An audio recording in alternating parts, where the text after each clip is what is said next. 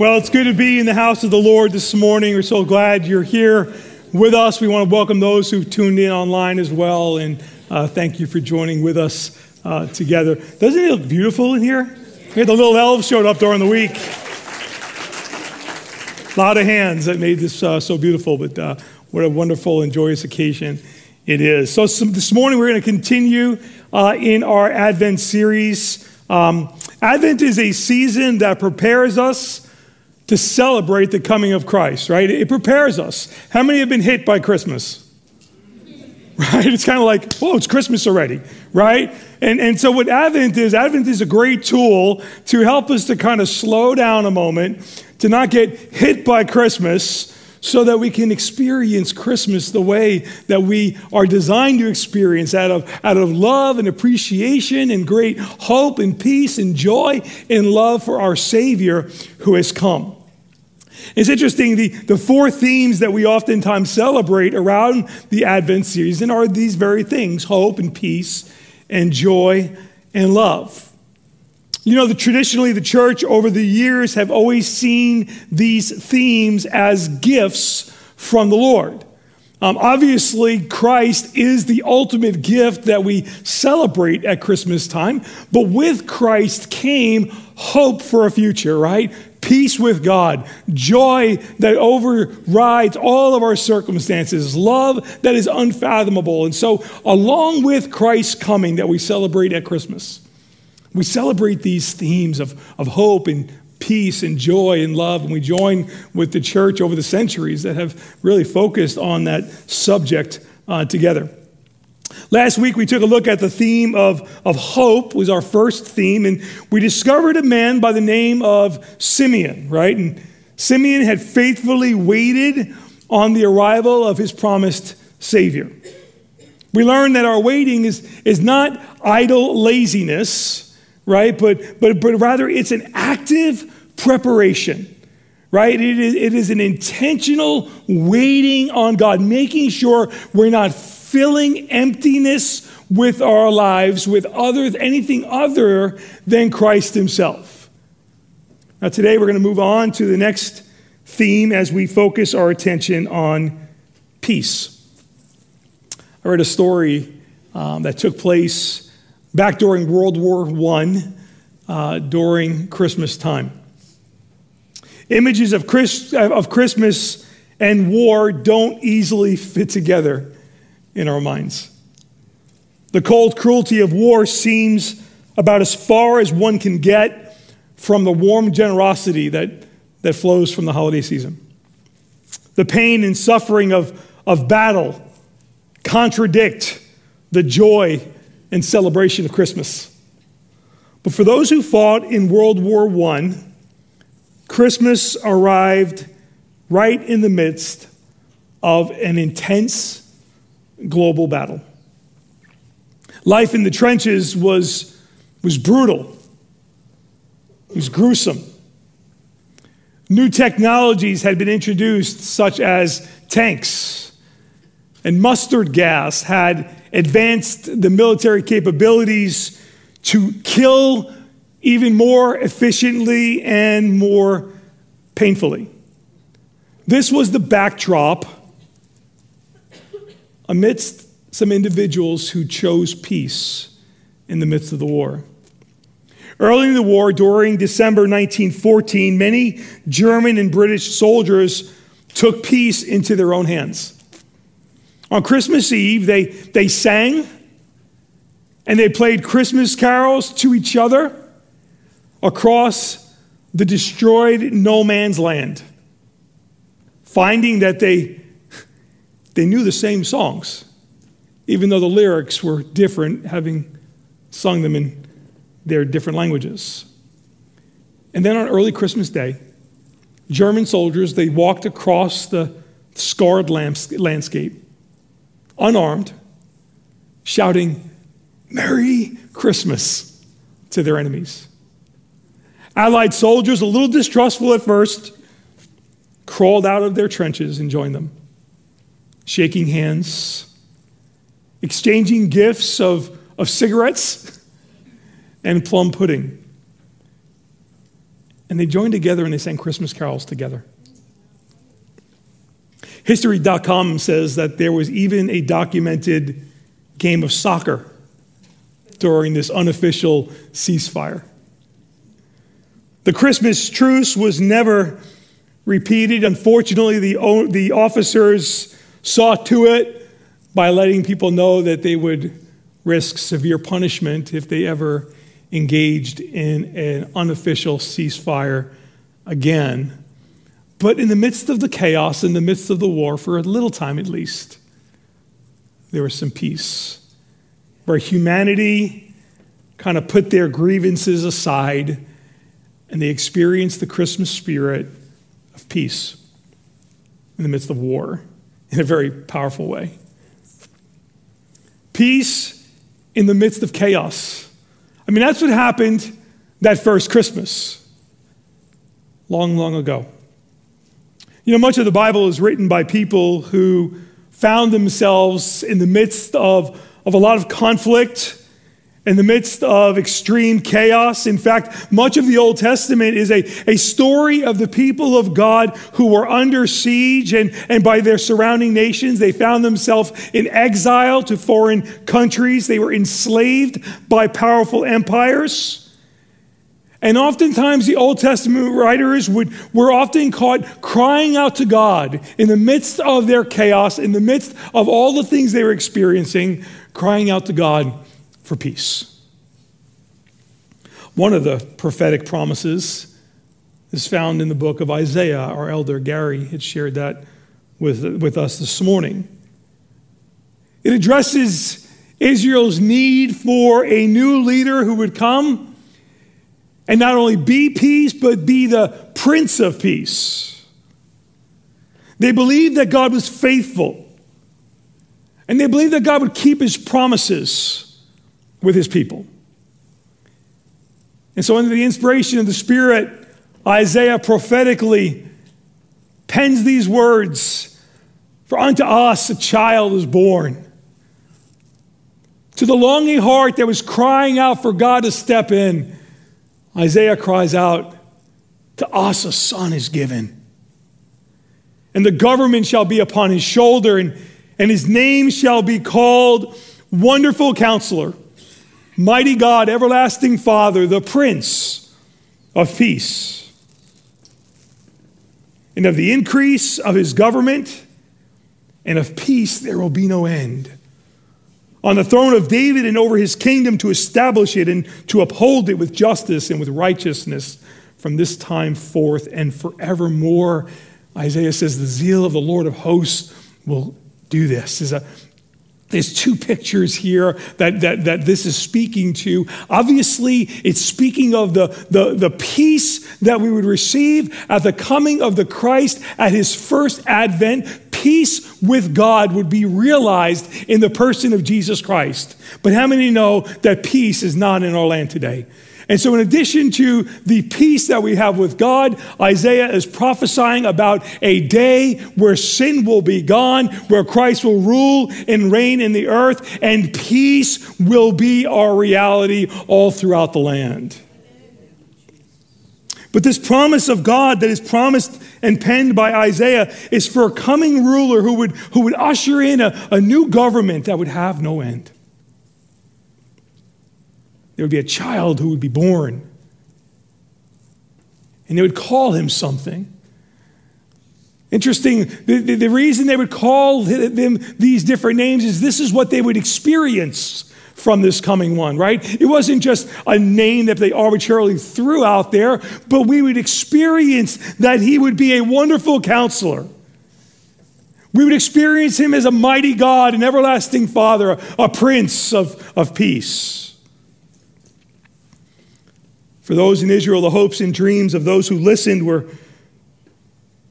no different than the hopes and dreams of all of us who find ourselves in the midst of a chaotic world in which we live.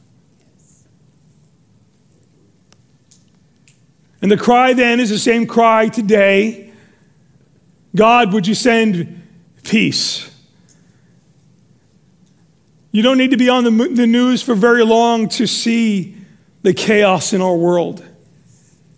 and to see how the consequences of sin is being played out over and over and over again. And there's this longing inside that cries out, God, send peace to the earth.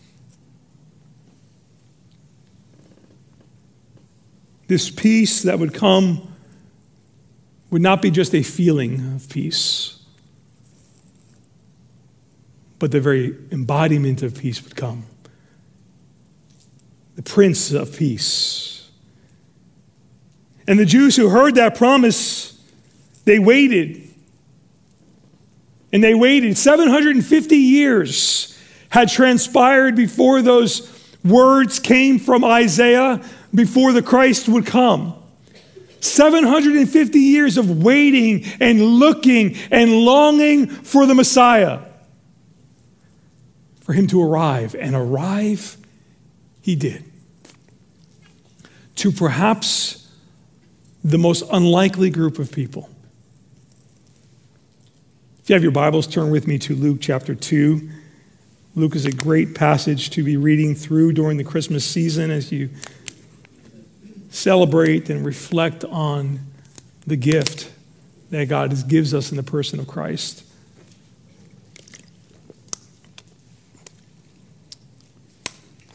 This gift is made known to the most unlikely of people. Verse 8 says, "And in the same region there were shepherds out in the field, keeping watch over their flock. And an angel of the Lord appeared to them, and the glory of the Lord shone around them. And they were filled with great fear." I'm sure they were. "And the angel of the Lord said to them, 'Fear not, for behold, I bring you good news of great joy that will be for all the people. For unto you is born this day in the city of David a Savior, who is Christ the Lord. And this will be a sign for you. You'll find a baby wrapped in swaddling clothes, lying in a manger.'" The arrival of the King, the creator of the universe, the promised Messiah, is first announced and made known to a bunch of shepherds tending their sheep at nighttime just outside of Bethlehem. Perhaps you've seen the pictures or the little figurines of these cute little shepherd boys gathered around the manger, kind of bowing down and presenting themselves before the Christ. These cute little shepherds. But ancient Near East shepherds were anything but cute. Shepherds were considered as some of the lowest of the low in Jewish society. They were a nomadic group who would live off of the grid and travel to find pasture for the sheep to graze in. They oftentimes were single young men without children. They were not clean. They probably smelled really bad. They worked hard and long hours to earn a living. They were considered the second class and untrustworthy people. And yet, these are the people, the first people, to hear of the birth announcement of the promised Messiah, the long-awaited one, the shepherds in the fields. First point I want to make this morning is this: the peace of Christ is for anyone. The peace of Christ is for anyone.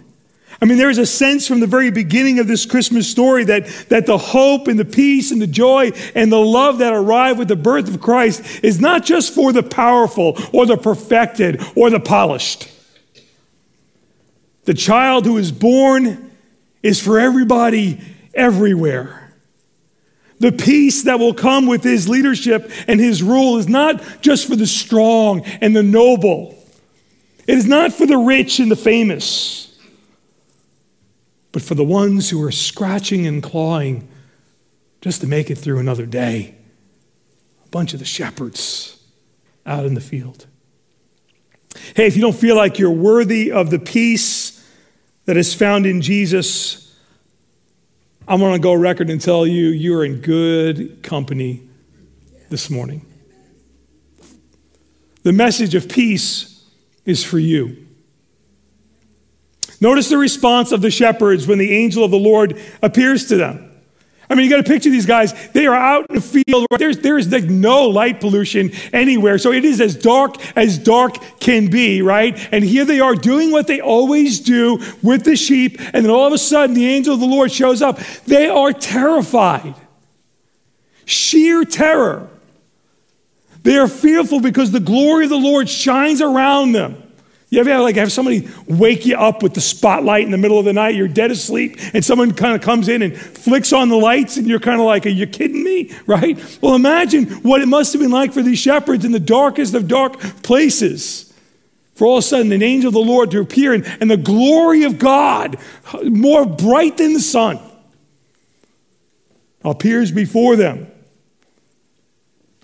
And they're terrified. But notice the first words from the angel of the Lord. It says, be not afraid. Fear not. Their response is obvious fear, and the reply from the angel is fear not. Do not be afraid. I want to tell you this morning that with the arrival of the Savior comes the proclamation of those words to you as well. Fear not. Do not be afraid. You may be facing a very painful situation in your life. You may be overwhelmed with circumstances that are over and beyond your control. I want to remind you, fear not. You may be looking at a massive mountain in your life. I want to tell you, God is bigger than your mountain. You can fear not. Maybe you're facing some unfavorable diagnosis, and you don't know what to do. The word of God for you is fear not. You know, 365 times those words are found between the Old and New Testament. 365 times, one for every day of the year. You get up out of bed, you put your foot on the ground, and there's those words waiting for you. Fear not. God is with you. You may be anxious about what you're facing. You may have come face to face with the reality that you're not in control. You never were in control. Fear not. Why? Because as the angel said, he brings good news of great joy to all people. I don't have to fear because there's been good news of great joy for all people. You see, the good news of great joy for all people, that's the gospel. That's what the gospel is all about. It's good news for great joy for all people, even the shepherds. How many can use some good news of great joy today? Well, here it is. Christ came for you. You see, you're not forgotten. He knows where you're at. Geographically, emotionally, spiritually. But God came for you in the person of Jesus Christ. He draws near. Isaiah will pen those words in chapter 7 and verse 14. He says, therefore the Lord himself will give you a sign. Behold, the virgin shall conceive and bear a son and shall call his name Emmanuel. It means God with us. Listen, man, when I recognize that God is with me, what can I possibly face that's bigger than God, more powerful than God, more consequential than God, right? There is nothing that I can face that is bigger than God. You shall call his name Emmanuel, God with us. John, in writing his first gospel, chapter 1, he says, in the beginning was the Word, and the Word was with God, and the Word was God. Speaking of Jesus, and he says, and the Word became flesh. That's Christmas, by the way, right? And the Word became flesh and dwelt among us. He tabernacled among us. And John says, we have seen his glory. The glory as the only Son from the Father, full of grace and truth. The second point I want to make this morning is this, that peace is not the absence of conflict, it's the presence of God. Peace is not the absence of conflict, it's the presence of God. I just want to tell you this morning, just because you're loving Jesus doesn't mean you're not going to have moments of conflict. Right? The Bible says it rains on the just and the unjust. If somebody sold you a bag of goods that said, listen, if you come to Jesus, everything's just going to be great, you've been sold the wrong bag of goods. Jesus even said, in this life, you're going to experience trouble, but be of good cheer. I've overcome the world. There's nothing you're going to face that Jesus can't carry you through. But here's the good news. As a follower of Jesus Christ, the hard things that come, the difficult things, the painful things, God uses those things in our lives to sanctify us, to reveal his power and person and presence in our lives. In other words, nothing comes into your life arbitrarily. Peace is not the absence of trouble, it's the presence of God. The psalmist paints a beautiful picture of peace in Psalm 46. I want to draw your attention to that this morning. Psalm 46 in verse 1 says this, God is our refuge and our strength, a very present help in trouble. I like that. The original Hebrew would suggest a present help in trouble. See, God is omnipresent. God is every place with all of himself at the same time. I'll just let that settle in for a moment. God is everywhere with all of himself at the same time.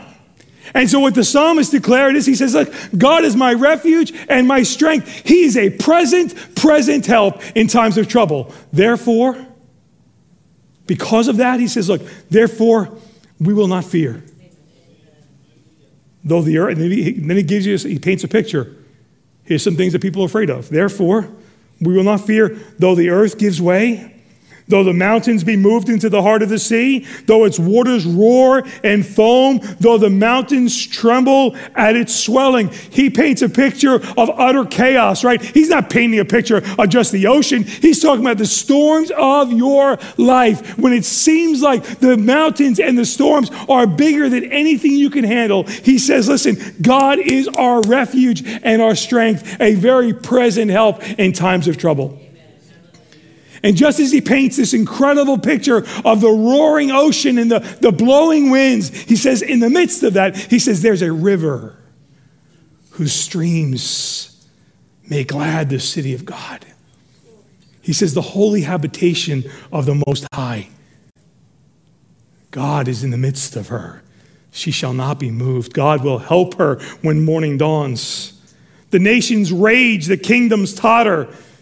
He utters his voice, the earth melts. The Lord of hosts is with us.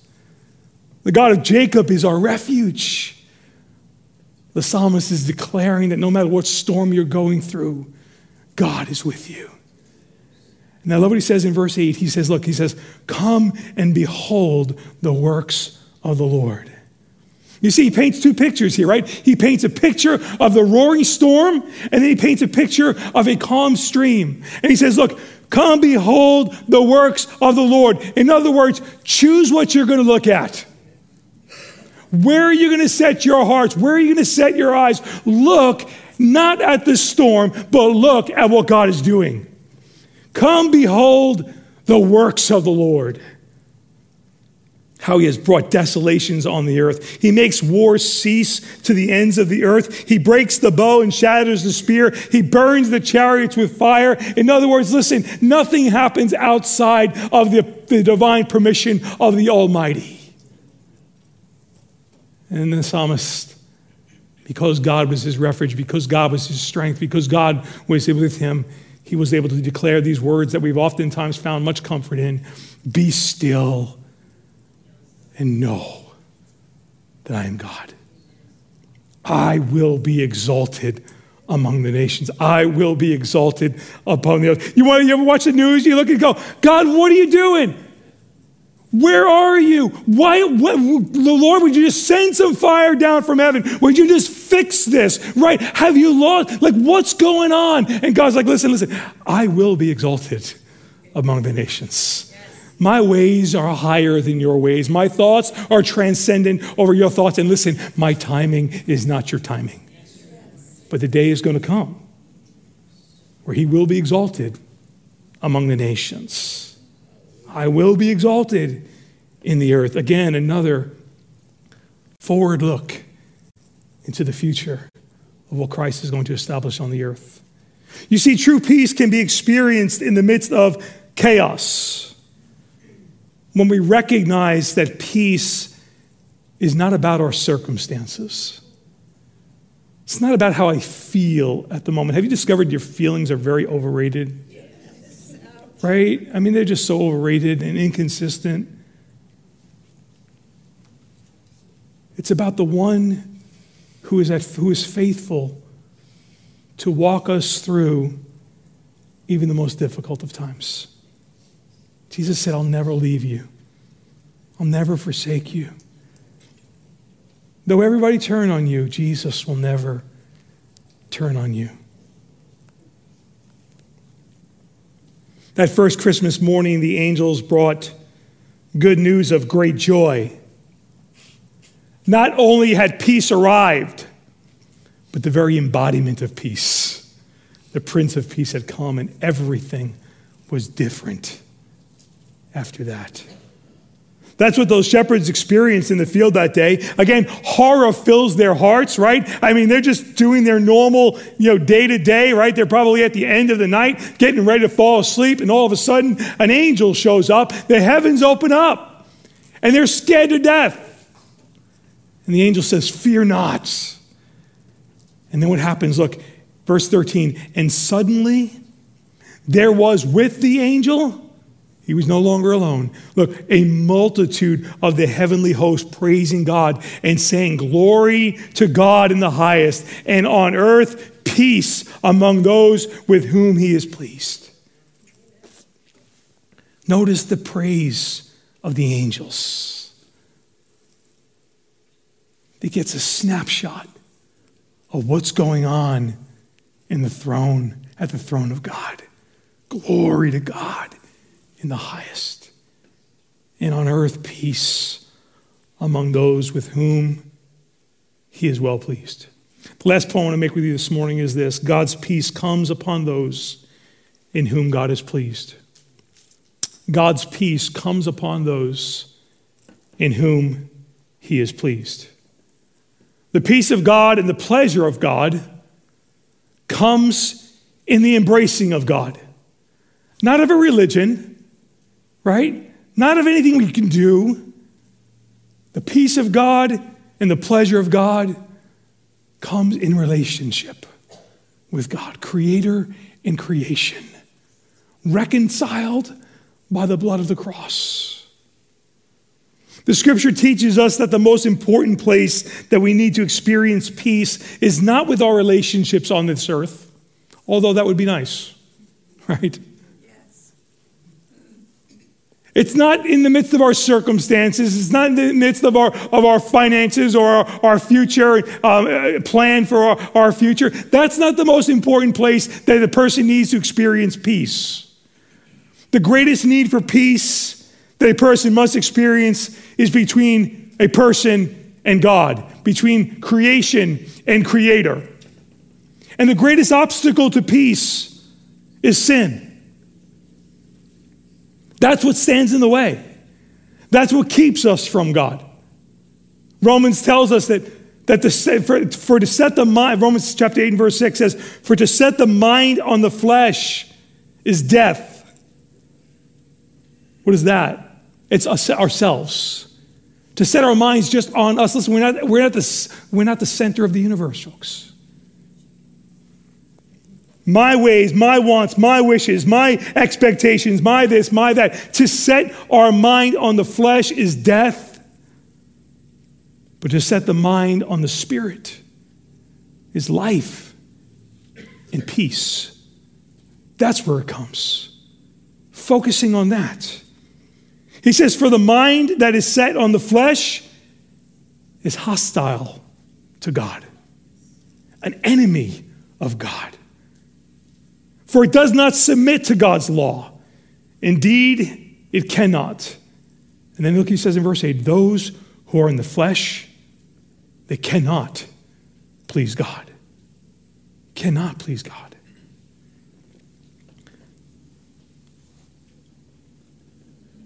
Those who are born of the flesh cannot please God, which is why Jesus said, you need to be born again. But being born again doesn't mean joining some different sect of church. Born again is not a religion. I don't even like the terminology that oftentimes gets ascribed to born again Christians, because how many have met some really weird born again Christians? Just saying, I don't necessarily want to be lumped in with all of them, right? And so I'm not looking for a label, I'm looking for an experience. I'm looking for life to happen. You see, I was born spiritually dead, and because I was born spiritually dead, I'm separated from God, on my way to hell, is what the scripture teaches. And the only way that I can avoid that is by being born again, born of the Spirit, as Jesus said. It is when we put our faith in Jesus and his work on the cross as our only means of being justified by God, not by our works. As we've been having such a great time on Wednesday nights looking at sola scriptura, right? Scripture alone, faith alone, grace alone. This week we'll be looking at Christ alone, recognizing that our salvation is not tied to anything that we do or anything that any organization can give us. Our salvation is tied to the person of Jesus Christ and what he's done for us on the cross. And that crosses all denominational lines. Romans chapter 5 and verse 1 says this, since therefore we have been justified by faith, we have peace with God through our Lord Jesus Christ. You see, the peace that was promised came in the person of Jesus Christ. And he came and he lived and he died for us in our place so that we could be receiving end of his peace. Jesus said, peace I leave with you. He says, my peace I give to you, not as the world gives, but my peace I give to you. He is our peace. He is our peacemaker. He is our peace giver. He's the Prince of Peace, the embodiment of peace. It's him that we celebrate this Christmas. I give you good news of great joy. Here it is. You can experience peace with God because Christ, the Savior, has come for you. Father, thank you. Thank you for stepping into our chaos. Thank you for stepping into our life when we weren't even looking for you. And you pulled us to yourself. Jesus, thank you that you came and that you lived and you died so that we might have eternal life in Christ Jesus. And Lord, this Christmas season, Lord, if there's anybody here this morning that is not experiencing peace with God, what does that mean?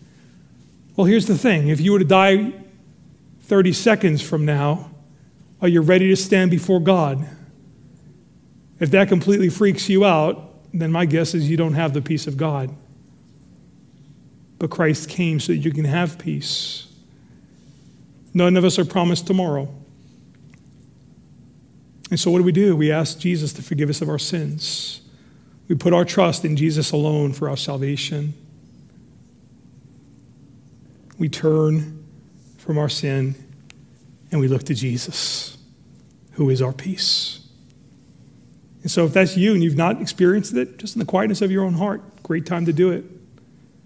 Maybe you've heard that, you've experienced that, but maybe that's so foreign. Maybe you've heard that song so long ago, it's become so familiar to you.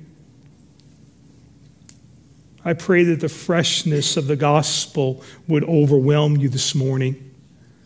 The truth of the gospel would never become familiar to you. That his love for you would never be seen as expectant, but that we'd be in awe of his love for us.